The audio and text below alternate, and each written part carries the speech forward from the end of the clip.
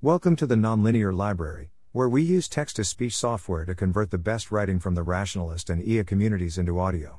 This is Slack and the Sabbath, Part 8 Confessions of a Slacker, published by Jacob Falkovich. Crossposting the entire thing from Putanumonit in honor of the Slack sequence. Go read Slack, it's short and important. If you're not a slacker, that post might change your life and explain why you feel like you have no control over your own life despite doing well on almost all counts. If you are a slacker, like me, this post gives our philosophy a name and provides a definition. Slack is the absence of binding constraints on behavior. Zvi's post is abstract on purpose. I'll continue his mission by getting more specific and, of course, by putting a noom on it. To the latter purpose, I'll modify the definition of slack to make it quantifiable. Slack is the distance from binding constraints on your behavior. Keep your distance. Slack is a function of many resources. Running out of any single vital resource is enough to constrain your behavior, make you do something you didn't want to, or prevent you from doing something you want. Freedom requires having spare time, spare money, spare energy, spare weirdness points, available friends, etc. The slack is distance formula looks a little something like this. Slack disappears when the spare capacity of any single resource goes to zero, regardless of how much of everything else you have. Maintaining slack requires balancing all the important resources, making sure to shore up the scarcest resources first. My grandma just paid to replace a pipe on her floor that was flooding the entire apartment building. The other 20 tenants were supposed to participate in the cost, but due to diffusion of responsibility and greed, they decided collectively to weasel out of contributing. A lawyer suggested that my grandma should go to court, but she refused, for reasons of slack. The question isn't whether the time in court will be worth the money gained, but whether the lack of this particular sum of money will force my grandma into something as undesirable as spending weeks litigating against her neighbors. It almost certainly wouldn't. At her age, my grandma's scarcest resource is stress-free time. She's not trading it for money. It's remarkable how many people fuck up by doing the opposite, concentrating on the resources that are easiest for them to obtain, and neglecting their most pressing needs.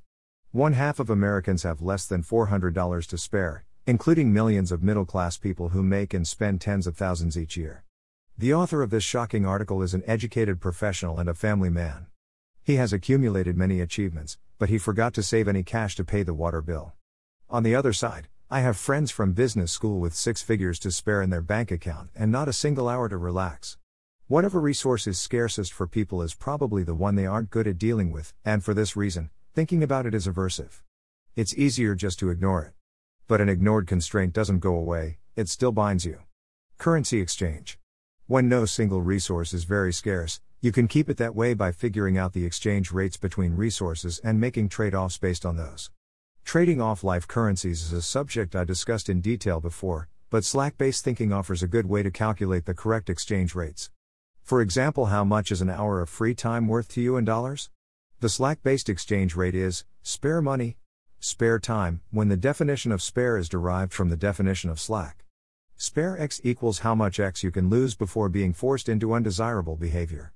Example: you make $60,000 a year, put $15,000 in retirement, save $5,000 in cash and spend the remaining $40,000.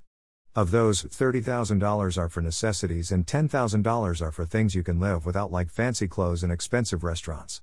This means that you can cover your necessities for $45,000, and since you make $60,000, that means you have $15,000 a year in spare cash. That's how much money you can give up before being forced to change your lifestyle significantly, for example move to a cheaper apartment, or jeopardizing your retirement. Do the same math for time spent. Let's say you spend 10 hours a week on activities other than those you have to do, work, sleep, or those you really want to do, ping pong. These 10 hours a week, or 500 a year, aren't the entirety of your free time, they're the hours you can afford to lose without having to sacrifice important activities. In our example, $15,000 spare money each year and 500 spare hours imply an exchange rate of $30/hour. This is a good baseline to consider trade-offs against. If you can pay a maid service $75 to save you 3 hours of house cleaning, $25/hour, you should take the opportunity because you're converting money to time at a good exchange rate. Notice that once you've made a trade-off, the exchange rate shifts. If the cleaner comes once a month, it saves you 36 hours each year and costs you $900. You now have $14,100 to spare and 536 hours, so the new implied exchange rate is $14,100. 536 equals $26.3/hour. Money became scarcer relative to free time, and you'll be less inclined to keep trading it away. One danger that lurks when calculating the trade-offs is forgetting about the important resources that are hard to measure. A while after my friend hired a housekeeper, his girlfriend remarked that if they had done this earlier she probably would have had a lot more sex with him. What's the resource that was binding the girlfriend before the housekeeper showed up? I don't think it's spare time or even energy. If you spend your last hour and ounce of energy dusting shelves instead of making love, slack isn't the problem in your relationship. So what is it? As usual, we shall find the answer in the ancient teaching of the Hebrew sages. Abraham and three angels, Fiasella Domenico. The only time in the Old Testament when God tells a bald-faced lie is when informing Abraham, age 99, and Sarah, 88, of their upcoming pregnancy. When Sarah hears the news she laughs incredulously, wondering how can she have a son when my husband is old, Genesis 18:12-13. But when God informs Abraham of Sarah's reaction he quotes her as saying, "Will I really have a child, now that I am old?" God obfuscates the fact that it's Abraham's age she laughed about. According to the Talmud, this story teaches the importance of peace in the family, Shlom Bayit. It's a resource so important that it's worth God lying to preserve it. Shlom Bayit is hard to quantify, but your behavior is as constrained when you've lost your partner's goodwill as if you were down to your last dollar or minute. When maintaining your slack according to formula, don't forget to count the uncountable resources too. Earphones. I find it much easier to untangle my earphones when I hold the entire cable in a loose lump in my hand so that none of the wires are pulled taut. Exploration. One of the main things that Slack gives you is optionality, the freedom to change your plans. The value of optionality varies a lot depending on what one is up to, whether you're exploring or exploiting. Exploit is when a single best option is available to you, and you pursue it single-mindedly. For example, I'm starting an internship at a dream company in a few weeks, and I will care about nothing except getting a full-time position there. I won't be interested in other employment options, and I won't need Slack for anything besides work. Exploration is when a lot of paths are open, when there's great potential but little certainty. That's when Slack is valuable. It allows you to pursue the opportunities. I learned to appreciate Slack in my own life after messing up a critical exploration phase due to slacklessness, my college years. When I was 18, I joined a very selective academic officer training program. We pursued a double degree in math and physics condensed into 3 years, along with intensive military training and enough chores to be a bummer. We had negative Slack, no money, no freedom, and a daily to-do list that would take about 20 hours to complete, but only if you were fresh off 8 hours of sleep. I dropped out after a hectic 2 years. I realized that not only did I remember almost nothing from the classes, I didn't even know if I liked physics, or the army, or if I actually wanted to be an officer. The same year my wife to be enrolled in a community college without much pressure to do anything other than study and to try stuff. She made lifelong friends, learned Japanese, tried out a bunch of subjects and eventually discovered and fell in love with biology.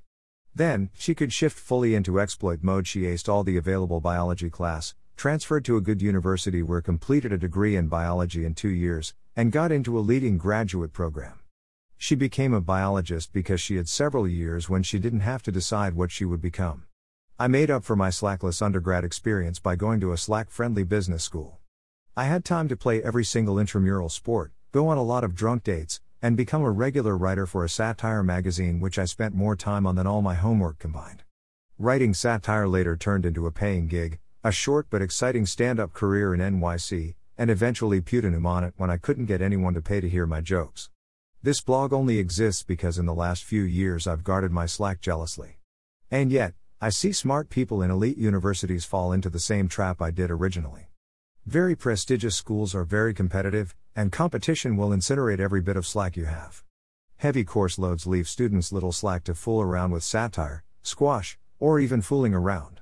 Once you start pursuing a major there's little Slack to learn anything else, and once you graduate with a load of debt there's no Slack to do anything but take the first paying job on offer. A less prestigious university that requires half the time, the effort and the money of an elite school often offers a better education simply by leaving you with Slack and the freedom to explore. The same is true for other exploration activities like travel. On long trips, I try to leave 50% of the days unscheduled, job hunting, and dating. Slacklessness brings desperation, and desperation leads to making the sort of choices that your friends will shake their heads about a decade later. Fight for your Slack, and give yourself it. Amos Tversky said. The secret to doing good research is always to be a little underemployed. You waste years by not being able to waste hours. How much time did he waste coming up with this pithy aphorism? It was worth it. Thanks for listening. To help us out with the Nonlinear Library or to learn more, please visit nonlinear.org.